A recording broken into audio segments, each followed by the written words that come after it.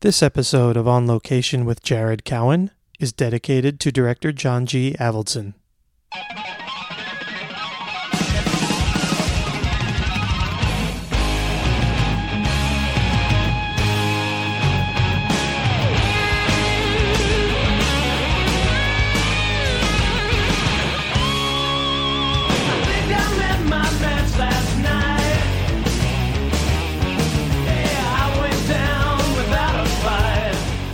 Hi everyone and welcome to On Location. Today we are in Highland Park, a neighborhood just to the northeast of downtown LA, and we're sitting, the sun's about to come out, but kind of overcast, which is typical in LA at this time of year in June.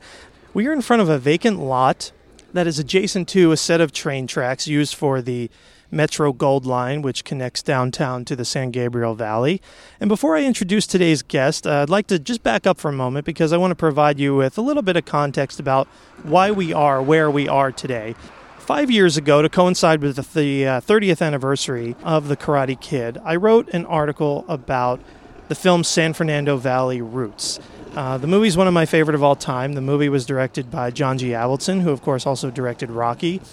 That article is really what started everything for me dealing with filming locations. Without it, I might never have continued to write about locations, might not have started this podcast, and I might not have started giving film tours. For the next few years, I kept in touch with John Avildsen, interviewing him at multiple times. We would do interviews over the phone, email. One time I met him at Frank Lloyd Wright's Ennis House in Los Feliz, which we'll talk about in a little bit. And he shared stories with me over pastrami sandwiches at Nate Now's Delicatessen in Beverly Hills. He was always really gracious with his time when I wanted to talk to him about his career. John passed away in 2017 at the age of 81. From the moment I did the article about the original Karate Kid film, I was looking ahead to its sequels. In 2016, I spoke with John again about the 1986's The Karate Kid Part 2, which filmed between LA and Hawaii. I was also thinking about the third installment of the franchise, and I had asked John about it at the time. And he told me that he really had a grand idea for the third one, and some Karate Kid fans probably know this. The backstory of Miyagi Family Karate is that Mr. Miyagi's ancestor from Okinawa was out fishing one day, had too much sake, got drunk on his boat, and woke up in China, which is where he learned the secrets of Miyagi Family Karate and brought it back to Okinawa. Now, John wanted to go back in time, hundreds of years, and we pick up Miyagi's ancestor arriving on that beach in China. Daniel and Miyagi would actually travel back in time to observe this. John's idea was to have Pat Morita also play Miyagi's ancestor, and that maybe Marty Kove, who played John Kreese, would be like a pirate or something like that. The film had the Chinese government's blessing, and Columbia Pictures thought it was great because at the time Coca-Cola owned a major share in Columbia in the studio, and it was an opportunity to expand Coke's presence in China. But at the end of the day, the film's producer really just thought the whole thing would be way too expensive, and John told me, quote, "We did the third one, which is just a bad remake of the first one," end quote. I had asked John if he thought that in a few years people would want to talk to him about Part 3, and he replied, quote, "Maybe with disgust," end quote. But then he laughed and he said, "No, some people liked it, and I'm glad they did, but I was very disappointed that we didn't go to China and keep notching up the story." Well, The Karate Kid Part 3 was released on June 30th, 1989, and it picks up as Mr. Miyagi and Daniel return to L.A. from Okinawa. Just so you know, this is the bells from the Gold Line, which we are sitting right next to. Little did they know that Sensei John Kreese of the Cobra Kai Dojo, he's disheveled and down on his luck after losing the All-Valley Karate Championship, has made a deal with his Vietnam Army buddy and sleazy toxic waste tycoon Terry Silver. Terry hires karate bad boy Mike Barnes to defeat Daniel in the All-Valley tournament in an attempt to repopularize Cobra Kai and give Kreese essentially a new lease on life. In an attempt to continue writing about the Karate Kid films, we'll let this go by. This is good. I like this. Because this is something you have to deal with when you're shooting. I mean, trains, so... In an attempt to keep writing about the Karate Kid, I pitched an article about the locations from the third film to coincide with its 30th anniversary, but unfortunately nobody picked it up. I was a little bummed, but I completely understand. People don't remember the Karate Kid Part 3 as fondly, if at all, as they do the first two films. The late Roger Ebert, who gave the first film a glowing review, said of Part 3, "This material is wearing out its welcome. I have mastered all the lessons of the Karate Kid movies have to teach and all of the surprises they have to spring. I am also intimately familiar with the plot formula so that nothing in this third film comes as the faintest surprise. Perhaps it is time, as Mr. Miyagi might say, to study something else." And Ebert was really right. Certainly many of the plot points in Part 3 reflect those in the first films. But I think there's something else going on in The Karate Kid Part 3 that's quite a bit darker than the previous two films. The first film is obviously Daniel's story. The second is more Miyagi's. But Part 3 is really about the both of them and a test of their relationship, which begins to really deteriorate when Mr. Miyagi won't train Daniel to defend his title at the All Valley. After all, karate is not for winning plastic medal trophies, says Mr. Miyagi. Then Daniel experiences pain, mental and physical, like he's never felt before when he decides to train with Terry Silver. Ebert did recognize these slight differences from the first and second films. He said the only fresh element this time is Daniel's brief rebellion when he is disloyal to Mr. Miyagi by accepting the scheming Terry as his coach. I would also add that the film is quite different in terms of its filming locations. Part 3 still takes place in the Valley, and a few of the first film's Valley locations make brief appearances, but the film also branched out to a whole other set of locations to complement the film's darker themes. Some of its locations actually have kind of this patina of urban decay, which I really kind of liked, more so than even Daniel's Reseda apartment building, the South Seas. My guest today is a veteran location manager who, aside from working on the original Karate Kid film and Karate Kid Part 3, worked on films such as La Bamba, The Grifters, A Few Good Men, and The Last Samurai, just to name really just a few. I'd like to welcome my guest, Richard Davis Jr. How are you? I'm great. Glad to be here. Thanks for coming out to this spot. Now, when I was working on my first article on the Karate Kid, that was 5 years ago, so we've been keeping in touch. We've been in touch. These past few years. At that point, you had even told me some really great stories about Part 3, and I kind of kept them on the back burner for these last 5 years. Now, before we get into talking about Part 3 specifically, I'm wondering if you might be able to tell me, do you know why, by any chance, you didn't work on Part 2? I can't remember. Either I wasn't available, I might have been on another project, or I don't know. I knew they were making it, and I can't remember now if anybody ever called me. Okay. When you were working on the first movie, did you get the sense that something special was happening, and did you get that same feeling working on Part 3? I loved the script for the first movie, and also loved the idea of working with John Avildsen on what seemed to be, a follow-up to Rocky. The script read that way, you felt it. And I was also 5 years newer at my job at the time, so everything was exciting, everything was new, and the chance to actually work with the best was one of my ambitions when I got into film, and I was working with the best. What was your sense when you started working on Part 3? Well, the script didn't grab me, and I was unaware of the story that you just told about where it was supposed to go and where it didn't go. I was glad to be back. I was glad to see John again.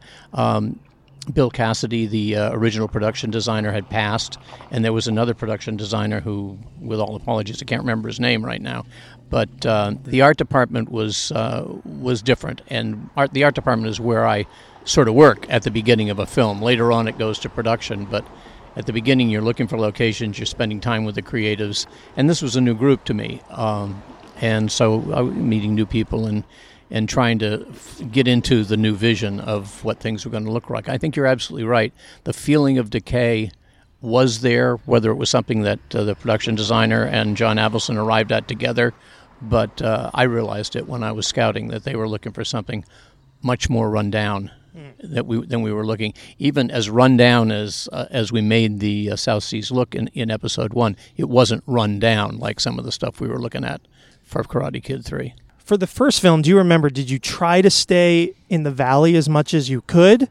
Was that a goal? I mean, I know you branched out to some places. John kept us in the Valley. Yeah. That was his idea, and if I came up with something that he'd look at and say, yeah, but he said, but I want it less populated. I want it more like the Valley. You got that point pretty quickly from him. Can you say for Part 3, did you try to stay there? Or, I mean, like I said, there are quite a few branched out locations in Part 3. You go from Highland Park, Santa Monica. I think it was just production design was looking for. I can't remember what I showed for the Santa Monica was the promenade over alongside Ocean Avenue, over the Palisades, and it didn't seem like the right place to me at all. But they liked the look of it, and that's where we ended up. Why do you think it didn't feel right to you? Why? What was it about? Because what's weird is when I'm watching it, it also doesn't feel like it fits in with the rest of the... It's not surrounded by... It's at the edge of the world. It's at the ocean. So was the bonsai tree location up in Northern California. It was a long way out. John loved that second. We'll go back to that. Yeah, we can talk about that. Yeah. But no, it didn't seem right. The other stuff, like the downstairs club, which we shot at a place that's now called the Vertigo. It's a real hip nightclub. Then it was a rundown old Oddfellows hall called the Casa Camino Real, or later they just shortened it to La Casa. And it was still pretty run down, had like lots of rooms, but no real good exterior for a funky club. It took us a while to realize, hey, there's a door on the north end of the building that might actually work, because nothing worked. Right next to the freeway, right? It was under the freeway, yeah. I don't know if you got that feeling watching the movie. I can see the freeway pilings, but they must have looped all the dialogue because right. because we were under the freeway. Right, sure. Now, not only was the Valley a character in, well, both movies, it's a character, but the production itself was also based in Burbank, right, at the Burbank Studios, is that right? Which was shared by Warner Brothers in Columbia, right, at the time. Warner Brothers again, but it was the Burbank Studios, and it was Columbia and Warner Brothers. Right. And the scenes that were shot there were shot at what they called the Ranch, which is still known as the Warner Brothers Ranch. I think it was what we called it then, and because it had space to build a lot of stuff that we needed to build. Right north up Hollywood Way from the main lot. Yeah, it's up Hollywood Way, about a mile from the studio. Yeah, I love going there. Unfortunately, they don't give tours of it, but lucky enough, I've been inside I did one episode of the podcast there. It's a lot of fun to visit. Yeah. I really love going in there. Though part 3 is still supposed to be in the Valley, we talked about, there's this quality of it that feels a little more L.A. in general, as opposed to Valley specifically. Mm-hmm. And maybe that's just because I live in the Valley and I know that the place we are today is not actually in the Valley. But at the end of the day, right, it's about finding the best location for the scene. I mean, you want to maybe stay in your geographic area, but at the end of the day, it's about finding the best place, right? Yes, and we did look for existing, this turned out to be a set entirely, built on location, the Miyagi's bonsai house. But they were looking for a place that would be across the street from a pottery that had like a funky rundown feeling, and we looked all over the Valley, and nothing was very attractive. It wasn't cinematic enough. I mean, it was just pretty blank until you got inside, and then it was just big and blank. So we figure, well, if it's going to be big and blank on the outside and big and blank on the inside, we're going to have to build the whole damn thing anyway. So I knew about this vacant lot and the cute little place across from it. A little previous scouting had done it, and I've been aware of this lot when it was a hotel, a very rundown old hotel at the edge of the train tracks. And I remember when I wanted it, something like that for a location, I thought, oh, God, I know just where that is. I drove out, and it was gone. The hotel was gone. So I found out later it had burned down. I don't know when it burned. So you were looking for a hotel? Not for this, but for something else. Yeah, I was looking for a funky place to be next to a railroad or some environment that. Period. I think probably. And anyway, it stuck with me. I remembered this. So when we started talking about, well, what if we have to build the whole thing? I sort of felt like there was a bit of failure on my part, but I couldn't find what they were looking for. I don't remember whether it was John or the production designer. I think it was the production designer I brought here and said, this would be, this is a spot where we could build. It's got character, and it's got a thing across the street, which I foolishly told them I could get for their pottery studio. And in the end, that was a search like no other to find the owner and get him to say yes. There's maybe even a little bit more of a challenge. I don't know. You need to find a location where you can build or film or and then eventually, like you said, build the Mr. Miyagi's Little Trees, which is the name of what his store was, that Daniel leases for him.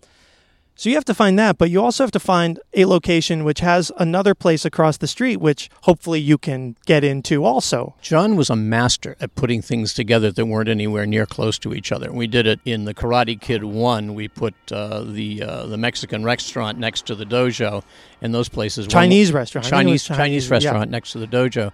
And it was the original concept had been a Mexican restaurant. But okay. We didn't find one. We found a Chinese restaurant. Anyway, he put them next to each other, and you can't tell that they're not. So I thought maybe he would do that here, but he liked that building, and this worked for a build, and this is where we ended up. There's a great shot in the film when Daniel first goes across the street to the pottery shop, and the camera is actually inside the door of the pottery shop, and you see Daniel crossing the entire street. So you really get this reality, the sense of reality. You see the building across the street. You're not cutting to somewhere else. So that's really great, I think. And also, too, right, so you built the shop here. Production designer designed, right. And the art department and construction built it, and it probably took a week, maybe a little longer. And then you get this added benefit of the train, right? So now there's this extra production value. They're inside the store, and there's these Amtrak trains going by in the background. This wasn't the Gold Line then. This was an Amtrak line. And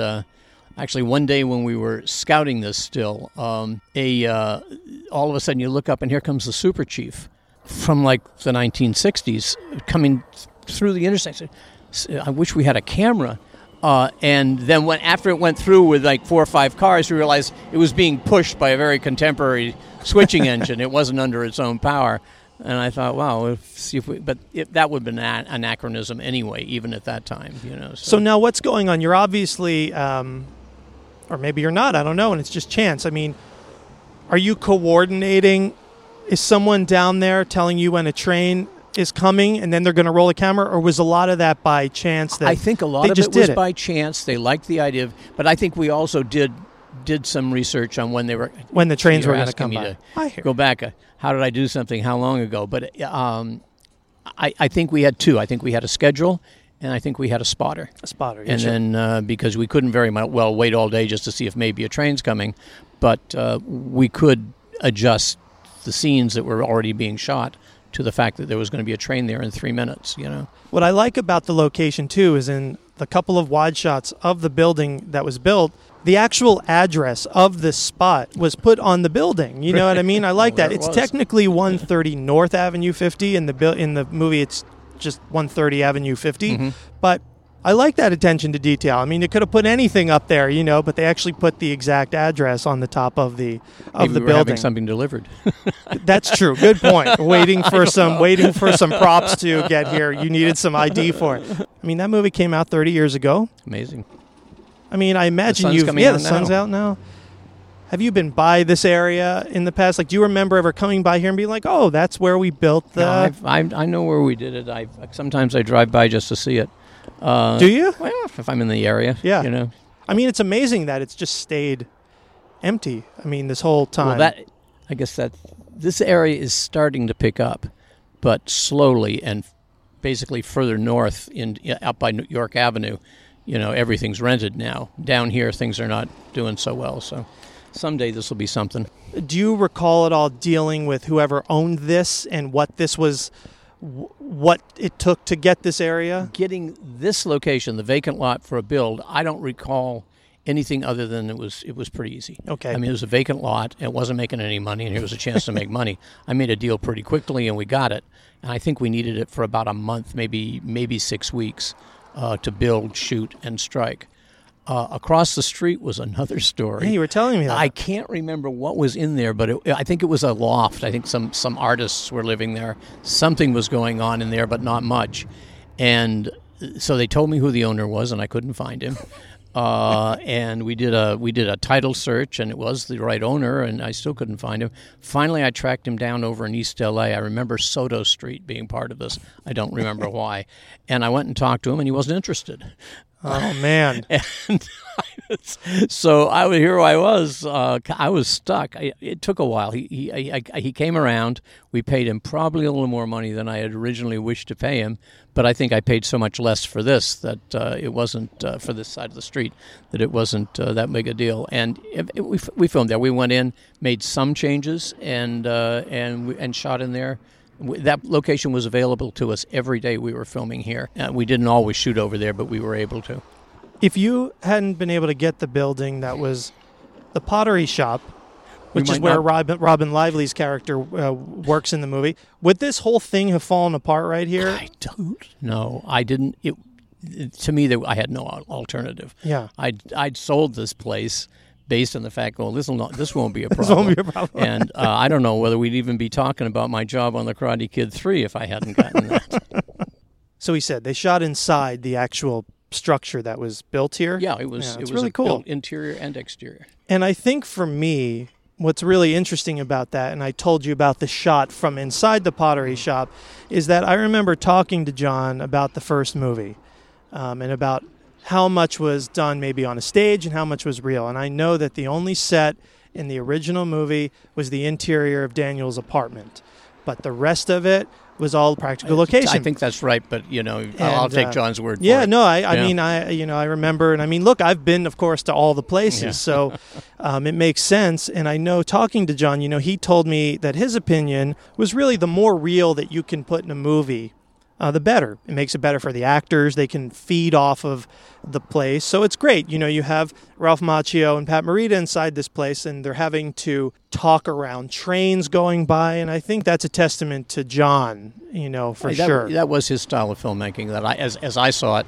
which is why this was a little different, because we were quite a bit over at the Warner Ranch. The interior of the dojo was built there.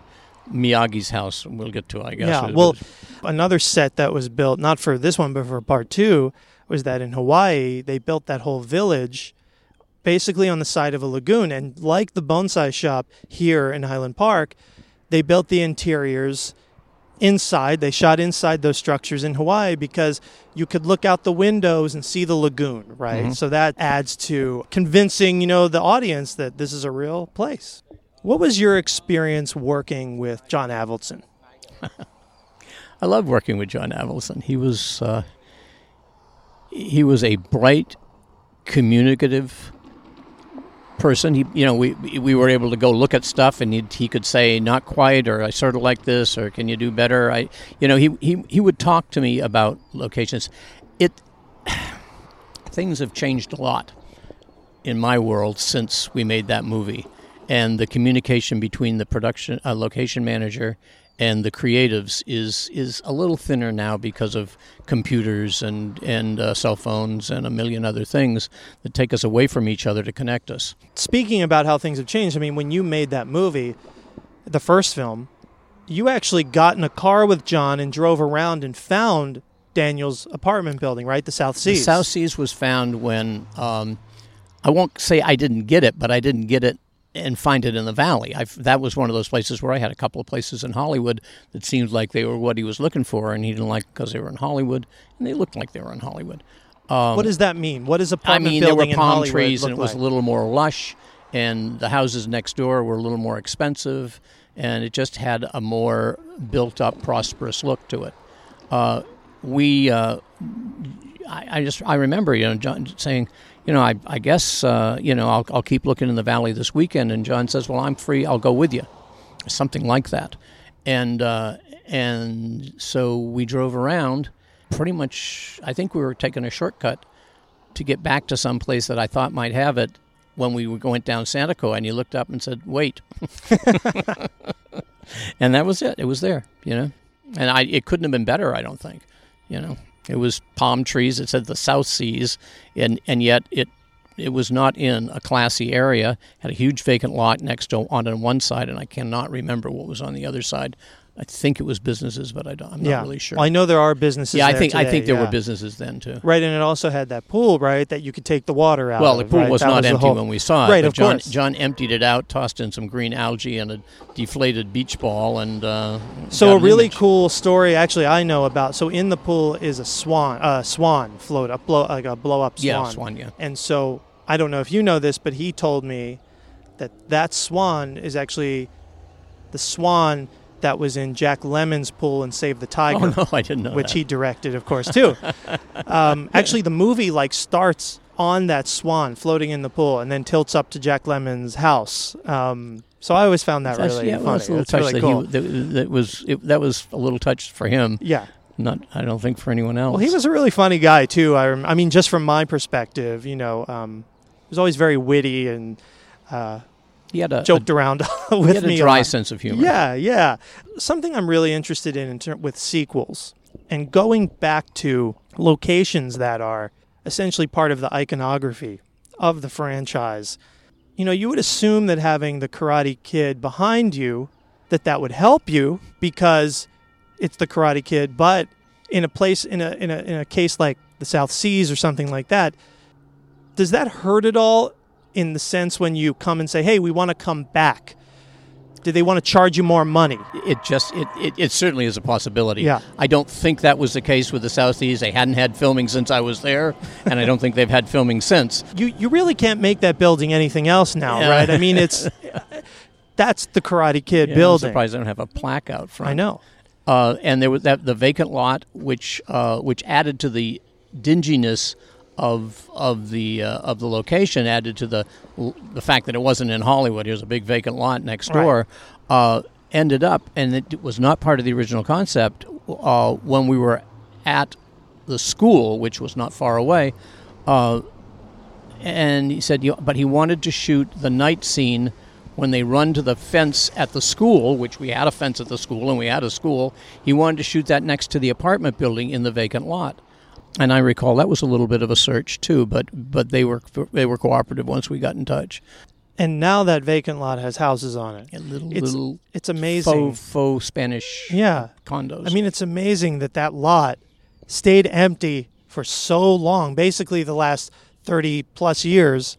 And just 2 years ago, a bunch of houses were built I on met there. the developer at one point. Amazing. Said, that's my lot. Yeah, exactly. Now, the South Seas apartments on Satakoy and Reseda, it really is one of the anchors of the franchise, I'd say. And it's so much so that they actually returned there for Cobra Kai, for the YouTube series. Have you watched Cobra Kai? I didn't know. No, I haven't. I wonder if it's the same owners. I can remember when I... they sold it a couple years ago. Oh, really? When I found them, they were down in Fountain Valley.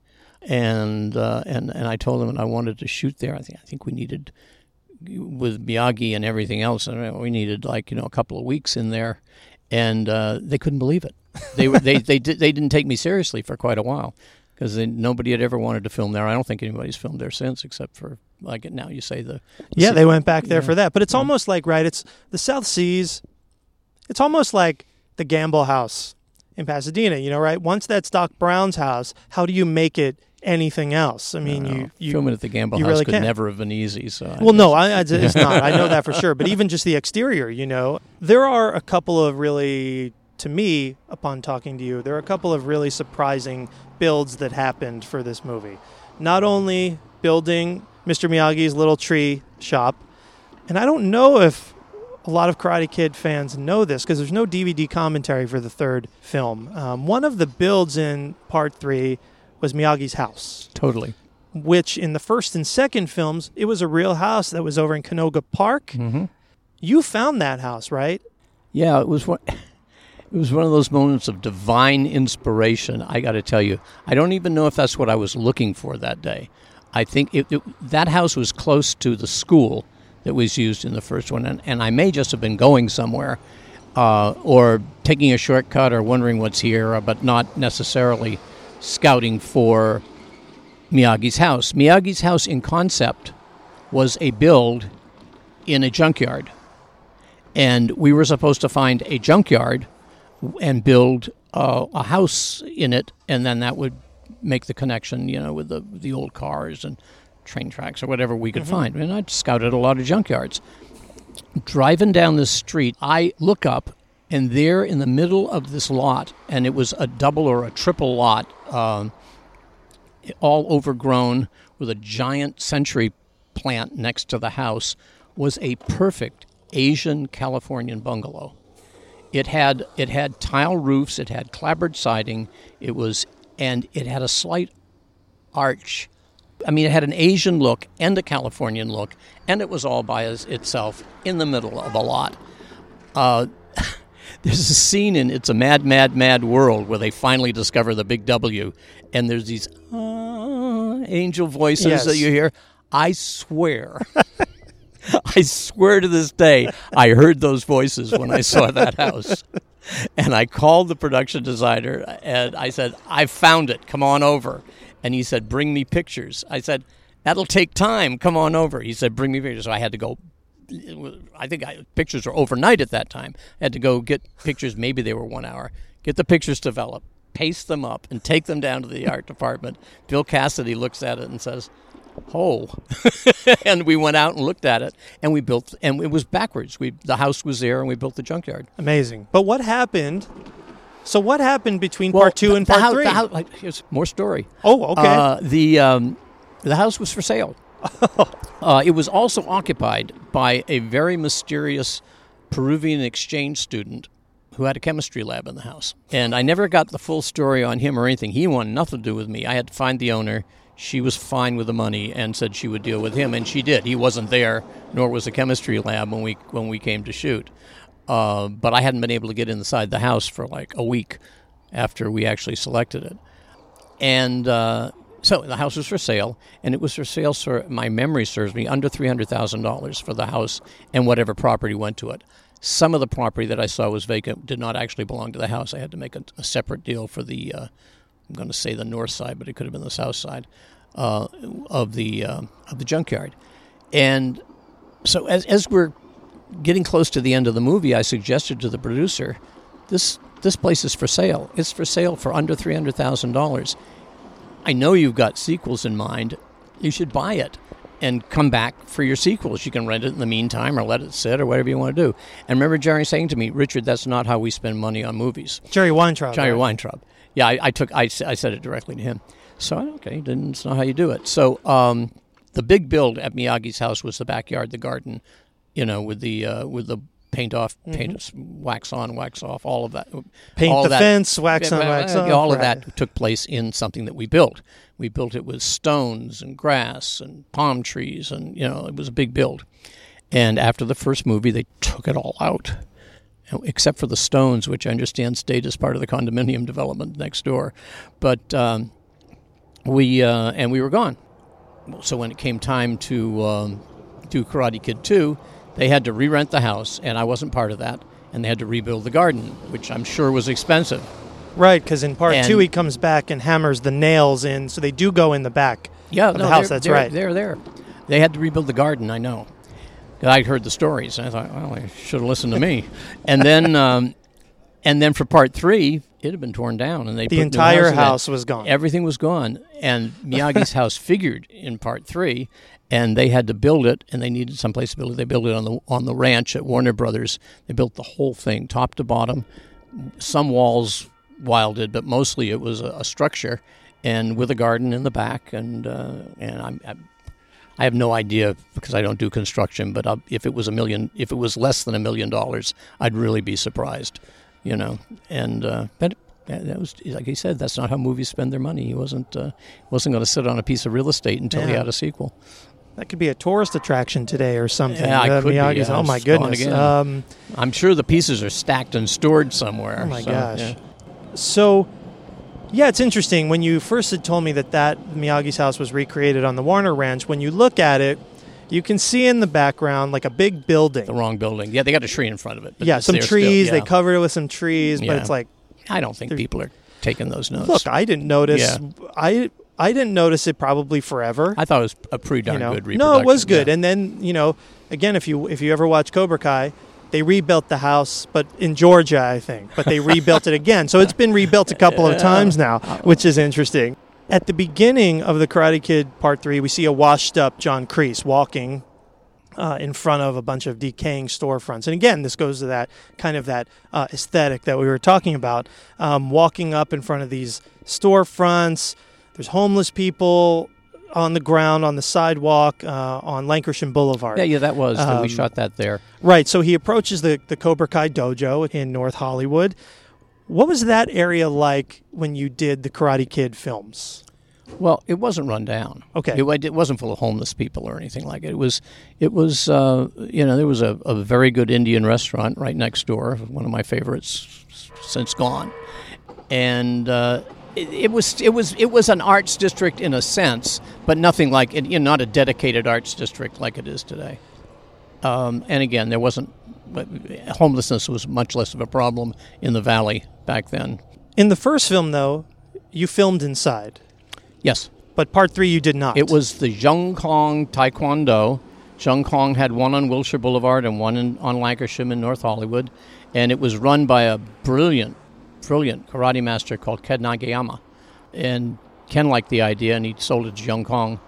And we ended up shooting there. I closed him down for a few days in order to film there. Was it still that when you went back? Was it still a dojo when you were there for part 3? I believe it still is a dojo, but I don't know what it looks like inside anymore. But I mean, when you did part 3? But we didn't. But part 3 was a build. I know. I'm just wondering if it was the same. I can't answer that. Okay. I think the idea was, for some reason, they wanted to build, and maybe it wasn't available. Maybe it was too expensive. I don't really know. You did mention to me briefly just the other day, though, that location, just in general, was a little problematic. Getting a movie company into that location was difficult. Parking was a problem when Karate Kid 1, and it was a serious problem on Karate Kid 3. And I think we would have ended up, the base camp, everything else would have ended up a long way from location. Not that they aren't all now. Back then, it seemed like, oh God, the base camps could be a mile and a half away. That's terrible. Now I've been 3 miles away sometimes. So.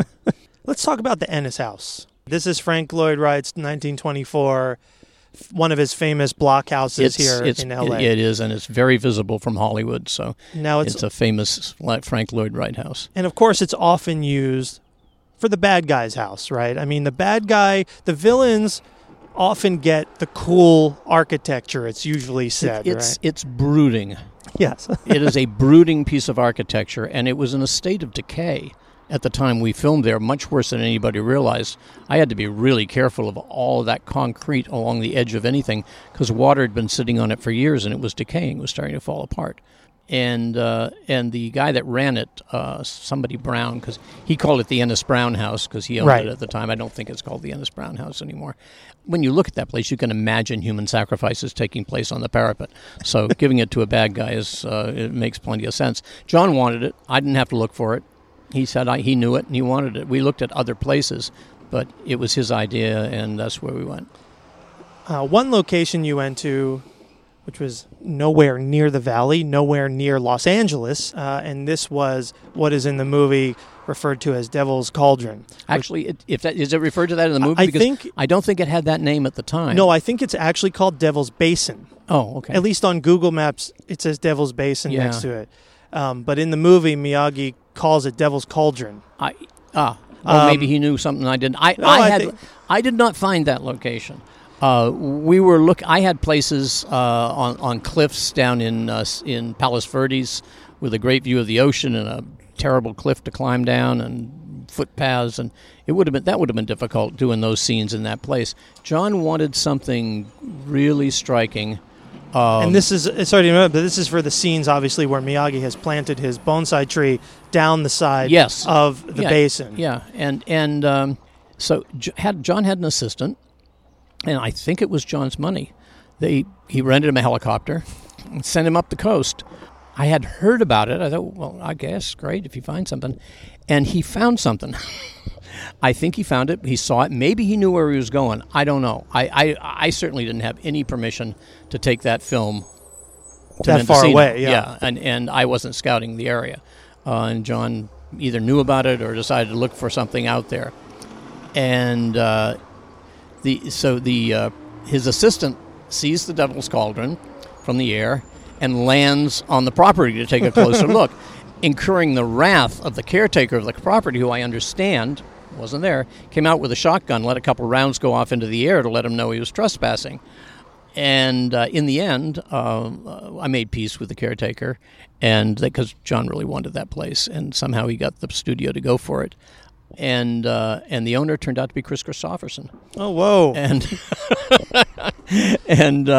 But getting into that location was a trick. We had to go to the Coastal Commission, and I remember the producer and I going to San Francisco to the Coastal Commission's offices, as well dressed as we could manage, with all kinds of documentation about the kind of equipment we wanted to bring out there. We wanted to bring a crane out there, I don't know how many ton crane to provide an elevator to the base and up and down to get people in and out without risking their lives. And that had to go by studio safety. I mean, there were all kinds of meetings over this. The Coastal Commission originally I think they thought there was some money coming from it. When it turned out there wasn't, they just declared it de minimis, a word I learned then and have never forgotten, which means no impact. And that we could go out there with what we'd presented to them. We were not bringing the company out. There was really no place to put the trucks. There was Highway 1 was a 2-lane highway, and everything else was a dirt road off that 2-lane highway, and dirt that unpacked nothing that was suitable for a base camp, and we had to get the trucks closed. So I figure, well, it can't hurt to ask. I went to Caltrans and said, what I'd like to do is close a lane of Pacific Coast Highway for maybe 500 feet in order to get my trucks in, and have Highway Patrol flag traffic around just as if you had a construction crew in one lane. And everybody thought I was crazy, and they went for it. So every Amazing. morning we'd pull the trucks up into this closure, and Highway Patrol would start flagging. It was just daytime shots. Start flagging intermittent traffic. There wasn't a lot of traffic in that section of Pacific Coast Highway around, and we'd shoot. And then at the end of the day, we'd pack all the trucks, drive away, turn them around. I remember being told it was going to be a real problem. Somehow they found a place to turn them around, and went back to the hotel. Hung out there, and the next day we drove down. It probably took a half an hour, 45 minutes of overtime to get the trucks in at the beginning of the day, and an hour to get them out. Do you recall, what sort of safety protocols have to go into filming around this? You're on a cliff. Yeah, well, nobody got near the cliff without an escort. We created a out of the old landing strip aluminum rollout stuff. We put that down, and then we put plywood, I think, on top of it, or maybe it was under it, and we rolled the crane out. And the crane went into place and stayed. It was back from the edge, so you couldn't see it once it was once the arm went away. And then, as I recall, people came out along that pathway that was created for the crane, and were lowered in. If there was a camera position on the edge, somebody went with them to make sure that it was safe. It was touchy. And obviously all the close-ups, planting the tree, all that's a set, right? That's all. I don't think so. What? Well, that have to be the close-ups of... The reference was to a movie called Gorillas in the Mist. Okay. Which was all handheld, totally looks natural light in a similar, a natural wild environment. And it was shot there.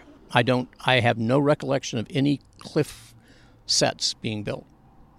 I could be corrected because I'm not always there when the sets are built, but as far as I know, everything was everything that looks like it was shot at that location. Well, there certainly are wide shots of the climbers going down.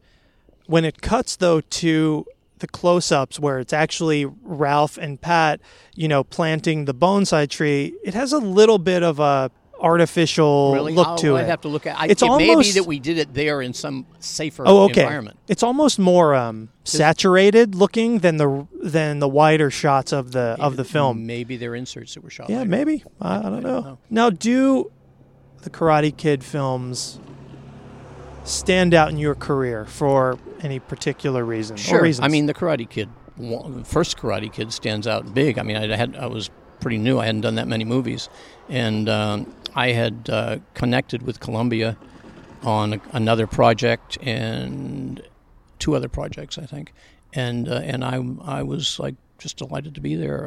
It was a great experience. It was real filmmaking by my current definition, and we drove around in the van, production designer, director of photography, director, producer, line producer, whatever, sat around, and John had his own converted van with a bed in the back if you wanted to lie down, and we went places in that.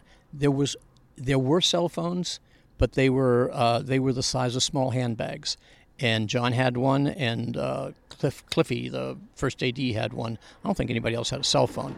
So what's happened to that kind of an experience since cell phones is everybody is on the phone, nobody talks to each other. And so you don't get to know anybody, and you don't really know what's on their mind. All you know is what they've put into writing and what so it was a more intimate experience in filmmaking, the first one. By the third, that had changed, not significantly. Now it's night and day. You get in a van with people, they don't even say hello to you. You're lucky if they get out and look at the location. Now, on December 5th, 2014, you were part of a ceremony that happened at Van Nuys City Hall, where the LA City Council honored the Karate Kid for, quote, its lasting cultural and social impact in the United States and around the world. How does it feel knowing that your contributions to the Karate Kid franchise are known the world over? Well, I don't know if they're known as my contributions, but they're definitely... it's obviously a film that's reached iconic status, right? And people are glad to hear that I worked on it when I tell them, which isn't that often anymore. It seems going that far back sometimes is counterproductive. Yeah, but however, this is something I'm going to add, okay. At least from my perspective, and this is why I like talking to location professionals, right? So you told me about finding Mr. Miyagi's house. That house is in the movie. It was recreated. And it was recreated again for something that's happening now off of something that you found. Yep. So I'm pretty pleased about it. That's important. I get more phone calls about that location than I do about anything else I've done. People call up and say, "Can you take us there?" I say, "Well, not now." So I just want to make that clear. Yeah. I just want to make that clear that, yes, okay, people may not say, "Oh, Richard Davis Jr., found the house," but that's important, and I like to make people aware of those things. I really want to thank you, Richard, for coming out today. I know it was last minute, but there was really something like calling to me to do something on the Karate Kid Part 3, and whether or not fans like it, it is part of a lasting legacy that is John Avildsen's. Now everything is about Cobra Kai, but I like to look back and think about so many of those things that are iconic, that are continued on into Cobra Kai, are because of John and his contributions to this franchise. Well, like I say, I think the first one was the worthy inheritor of Rocky and John's work. I'm not that aware of the second one. I've seen it, but I don't recall the third one. It didn't hold me. I was glad to work on it. I was glad to find locations. I was glad to see John again. We did our best, and we made a movie. It's always a pleasure to talk about your career and locations. And just so everybody knows, Richard's going to be joining me on September 15th at the Valley Relics Museum at the Van Nuys Airport, when I'll be moderating a panel about filming in the Valley. The panel will also be recorded for an episode of this podcast. Tickets are going to be on sale for my Valley Film Tour, and you can get them there at the event, or in the meantime, they're on sale at myvalleypass.com. You can join me on my Valley tours, Pasadena tours. I now do a tour of the Langham Huntington Hotel in Pasadena. Lots of fun. Tickets are also on sale for all of those at myvalleypass.com. Be sure to follow us on social media. You can find us on Facebook at On Location with Jared Cowan, on Twitter at On Location PC, and on Instagram at On Location Podcast. Thanks again, Richard, for helping me yet again relive parts of my childhood. And thanks to you all for joining us on location. See you next time.